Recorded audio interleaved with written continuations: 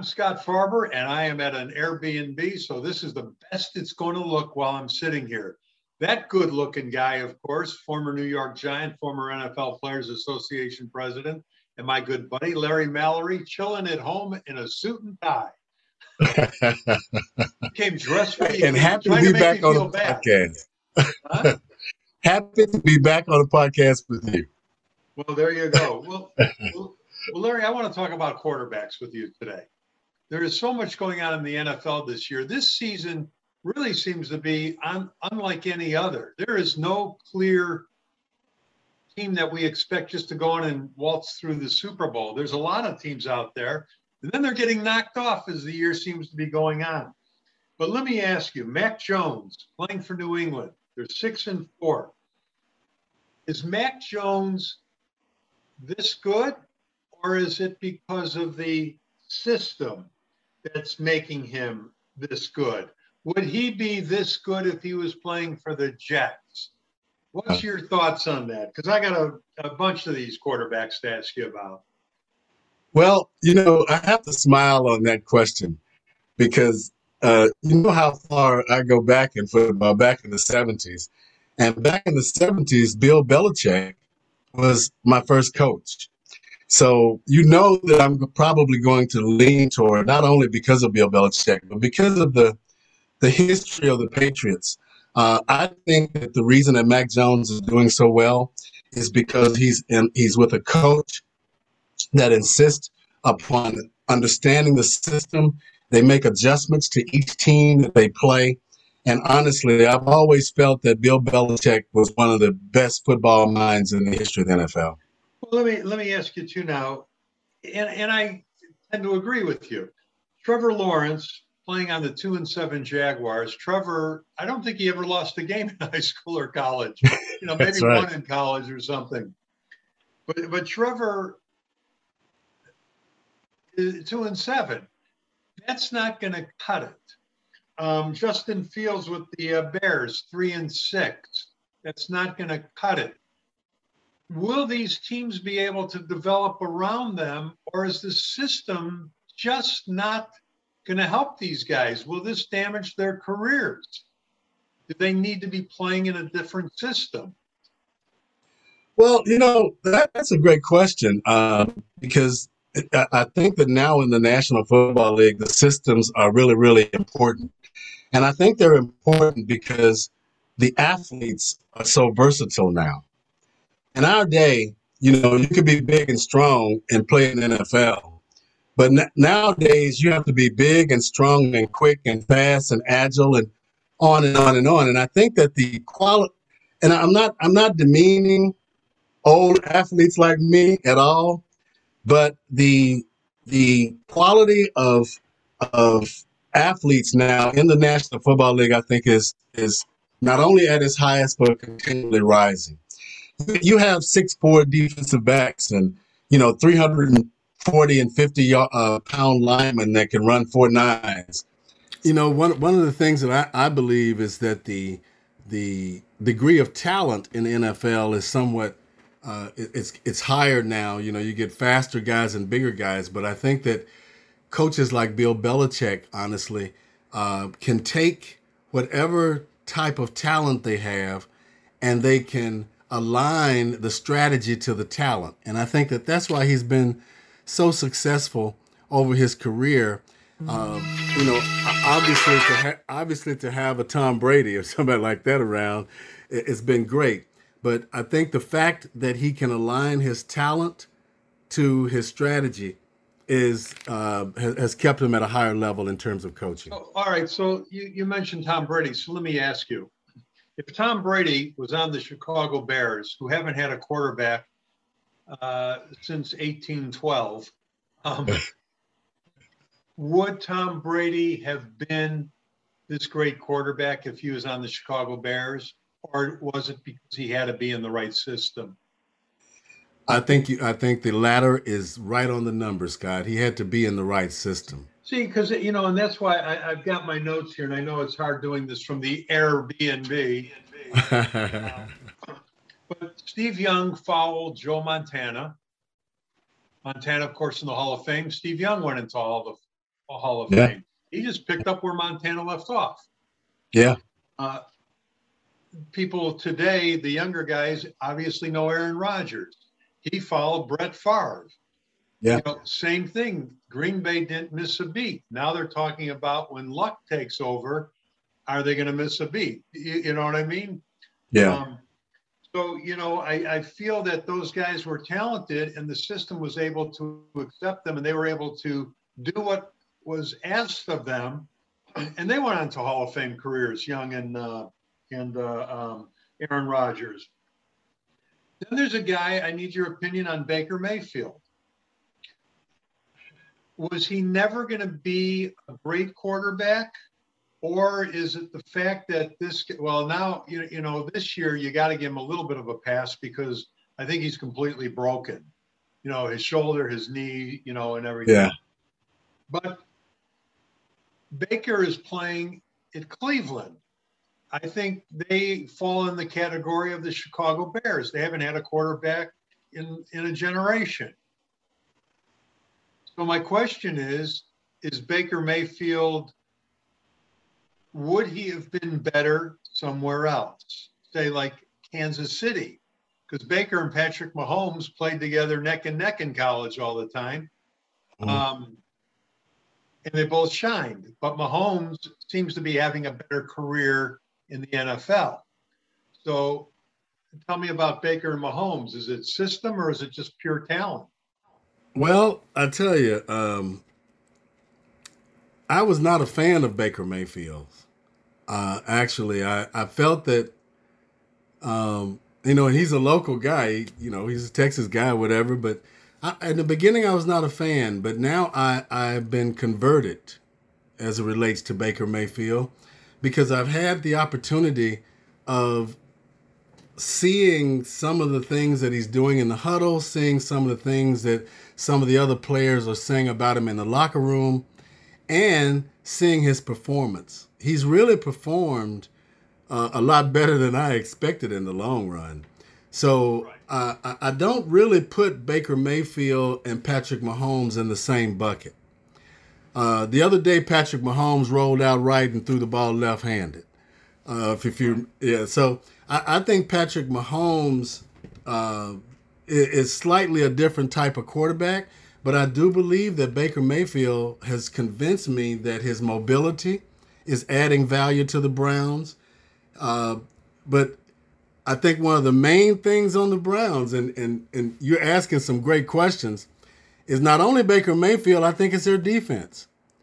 See, we got a local Arlington boy on that defense called Myles Garrett. and Myles Garrett right now, man, they're having to put 2 and 3 blockers on him to keep him out of the backfield. So I think the balance of the Cleveland Browns with having an Arlington, Texas guy in there with Myles Garrett, but having the versatility of Baker Mayfield and how he's handled the locker room and the team, I think they've done very well. And I think Patrick Mahomes has handled his environment differently, but very well as well. I don't think, though, that Mahomes is going to continue to be allowed to move around as much. I think they're going to try to corral him and force him into straight back passing. So you think defenses are going to learn to play against him? Yeah. You know better.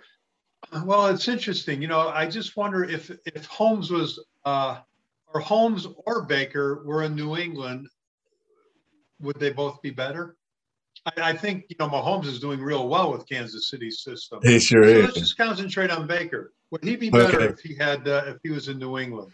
You know, the difference in those teams is the head coach. And I think that the system, if Baker was in New England, then a system would be designed to maximize or capitalize on all of his talents. So you can see how much I supported Bill Belichick, obviously. Well, all right. So let me ask you this then, as a Bear fan, and we've talked about Trubisky before, you know, who's no longer with the Bears. Right. And even now Justin Fields. Now in Chicago, and they've talked about this, I know in Chicago all the time, they're talking about this locally.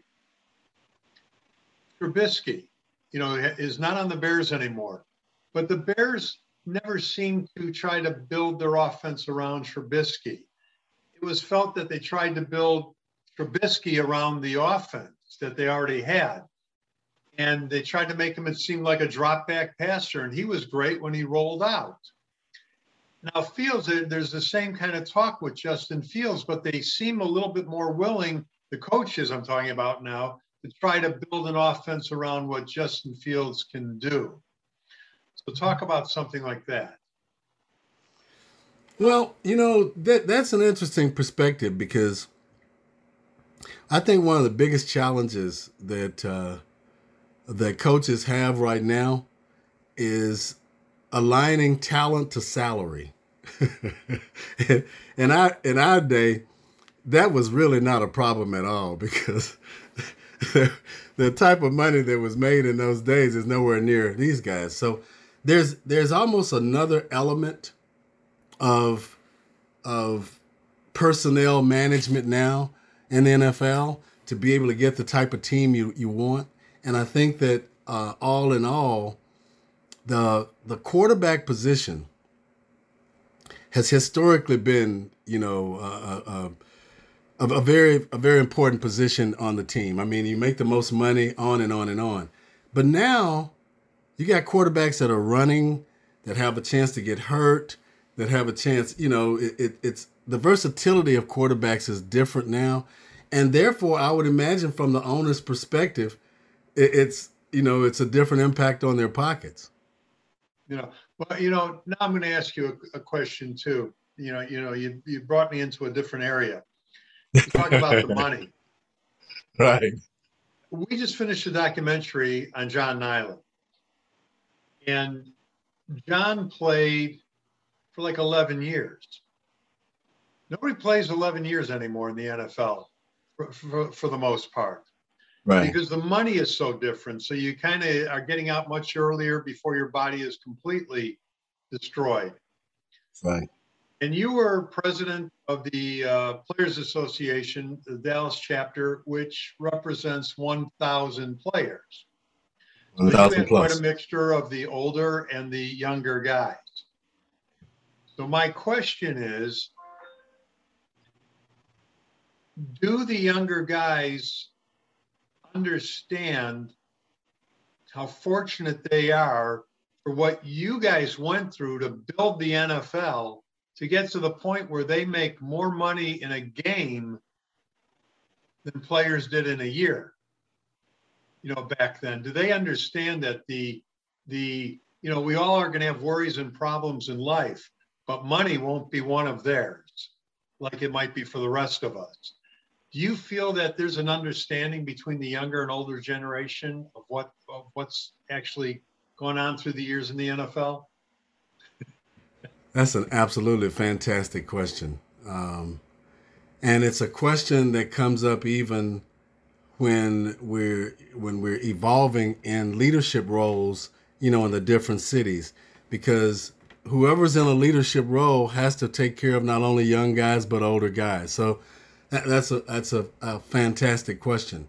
I think in the Dallas-Fort Worth environment, we have a number of young players that understand the age differentials that we have, that understand the large, massive land area that we have. The DFW Metroplex, that's a 17 different cities, and really it represents everything in North Texas. So you have such a large variety of people that just come back to Texas anyway after they finish playing football. But the fact that the younger leadership now is conscious of the older players, they're conscious of the guys that almost some are immobile, that can't move around. And I think one of the most important things about the union and our chapter and the alumni, not only just the PA, but the alumni as well, is that we're all trying to come together to help each other, young players and older players. So you hit on a very, very important topic as it relates to the aging of players and the financial difference. So, you would imagine that guys in my era that had to go to business to try to make something out of their lives, and possibly everybody couldn't.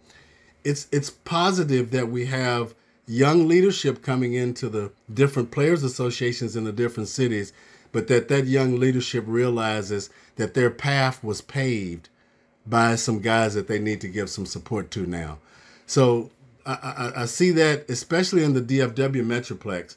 I see that as being one of our one of the more valuable assets that we have. We're helping each other. We're looking after the older players and their families.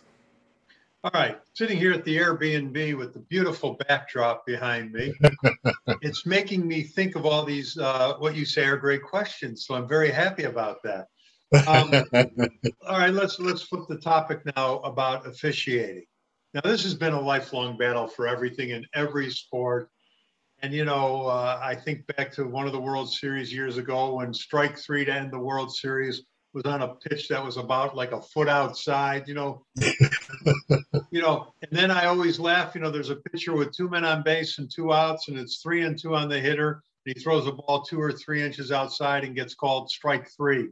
So the pitcher is great, gets out of the jam, when the reality was it should have been ball 4, Yeah. So officials do have some control of what goes on in a game. Now, the other day, a couple of weeks ago, the Bears played Pittsburgh, and Pittsburgh beat them by 2 points. The Bears had 12 penalties called against them, and the announcers kept showing how there's really a non-call here. There was one penalty called on the Bears on a block where they said that the offensive lineman was outside of his realm where he's allowed to block somebody. And they called it a penalty, and the replay showed he didn't move out of his position, so he wasn't outside of that realm, and he missed the block anyway. He didn't even block the guy, and it was still called a penalty. And that happens a lot. But then there was that one call that's been on every newscast. Cassius Marsh, I believe the guy's name is. Wait, let me look at my note here. Yeah, I guess Cassius Marsh. We just came off the taxi squad for the Bears that day when they played Pittsburgh. Mm-hmm. And on 4th down, Pittsburgh was going for it, on 3rd down, and he dropped Roethlisberger for a loss, which meant they would have had a punt that knocked him out of field goal range. The referee called him for a taunting, where he literally just kind of took a few steps towards the Pittsburgh bench, still about 30 yards away from it, didn't say a word, turned and went to jog off, and kind of the official backed up into him, and it caused a stir. They have replay. Why is it if you're allowed to overturn whether the guy caught the ball? We made it so impossible to catch a pass nowadays, where you got to catch it and hold on to it and do a spin and bow to the crowd and wave to everybody before it's finally called completed. Why are we not allowed to have a review of an official call? Why are the referees not part of the system? Why baseball now we have replay all the time. Right. I think there's a number limit for replays in NFL, and I think it's 2, isn't it? 2 per team. To try to overturn a call or a non-call by the official. Right. They're not always correct. Right. It's not always a penalty, or sometimes they miss the face mask penalty. Why can't they throw a challenge flag on something like that? Why is it whether his knee was down before he fumbled? Why can't it be there was a face mask and they didn't throw the flag?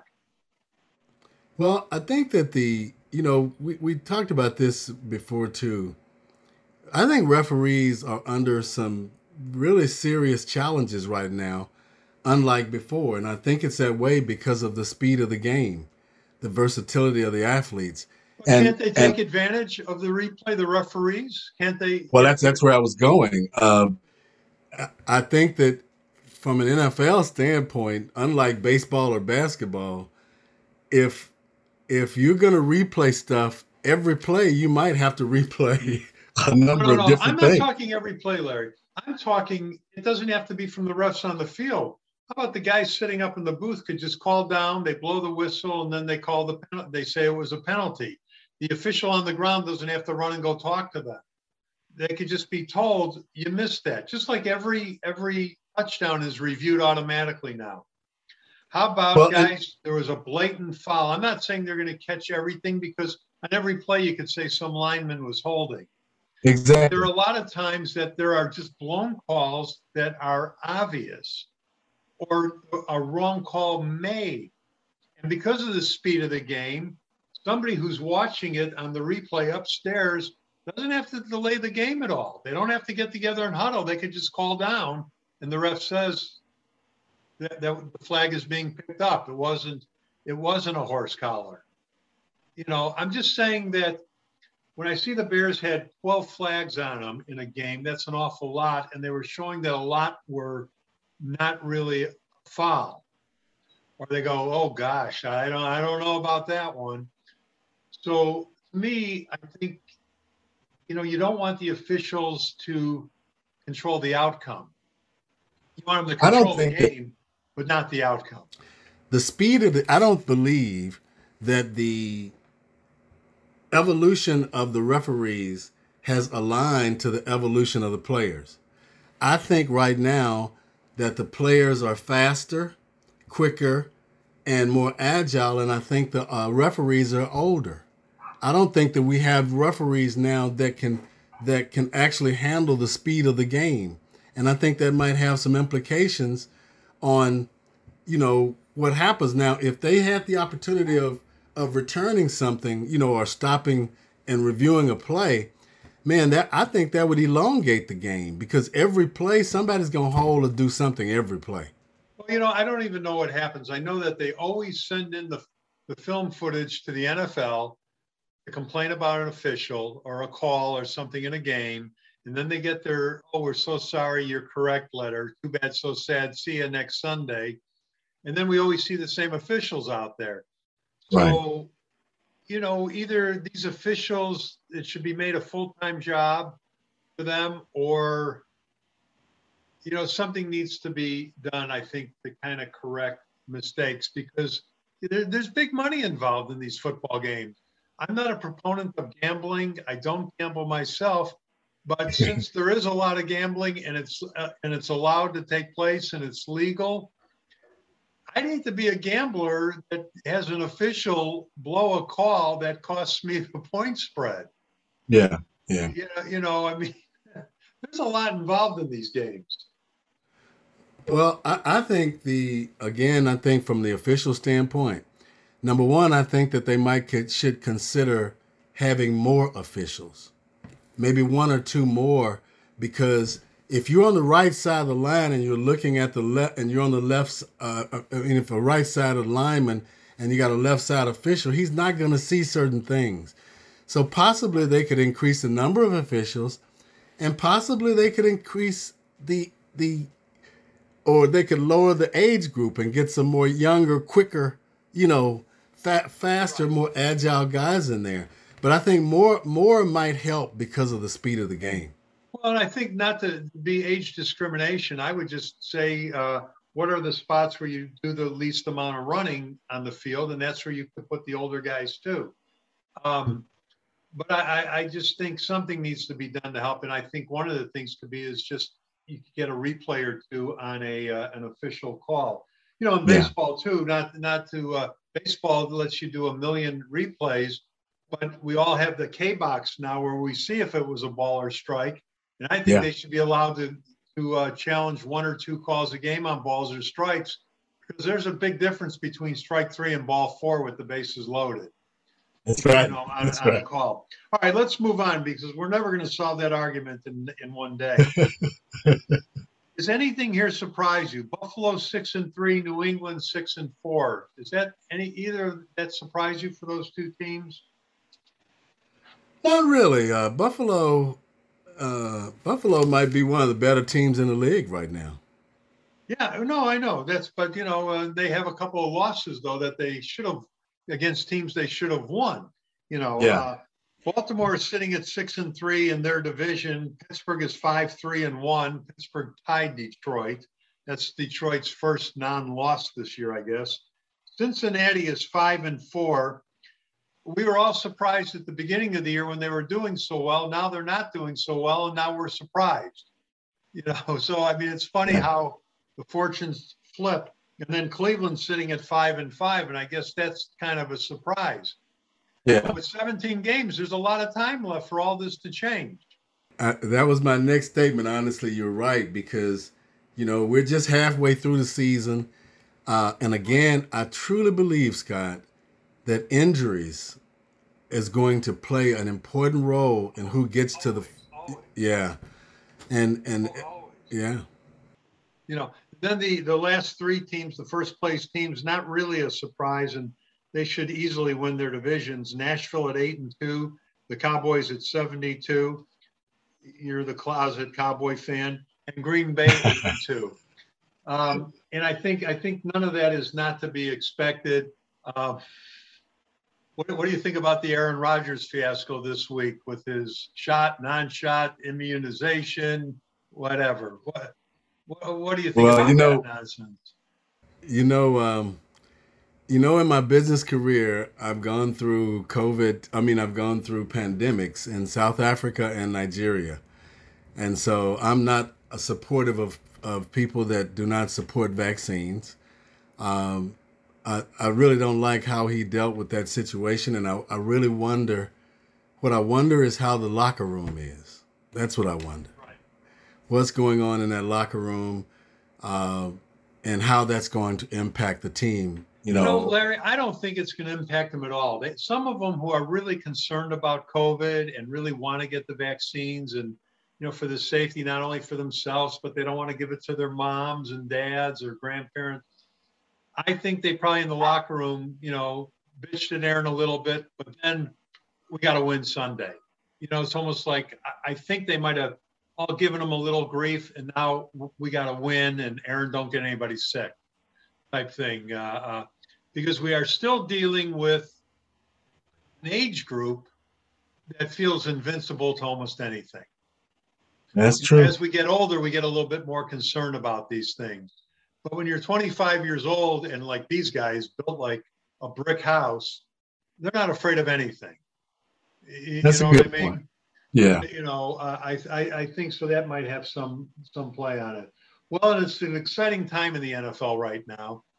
And GBCTV.net, we've got some exciting things coming up that we'll share with everybody soon. And hopefully there's going to be some documentaries on a bunch of players and ex-players coming up. So we'll keep everybody apprised of that. All right, man, I think we're going to fly. They're telling me it's time for us to wave goodbye. So I'm in the Airbnb with this lovely background. Harry, just to rub it in, put on a suit and tie to sit in the comfortness of his home. But you look great, man. Well, thank you. And thank you from all the players in Dallas for your efforts to capture the family stories. That's very important for a lot of players, and for you to come up with a strategy and an idea for guys to be able to not only capture their personal histories, but capture their family histories. A lot of people are embracing that. So thank you and congratulations. Well, man, you too. And to tell everybody, we got a lot of stuff we're hoping that's going to come up with for the HBCUs, the players individually, a lot of good things. And we'll keep everybody apprised. And I will see you soon, and we'll get doing one of these much quicker. All the best, brother. All right. See you soon. All right. Zeke, you may cut us off now. You can leave that in.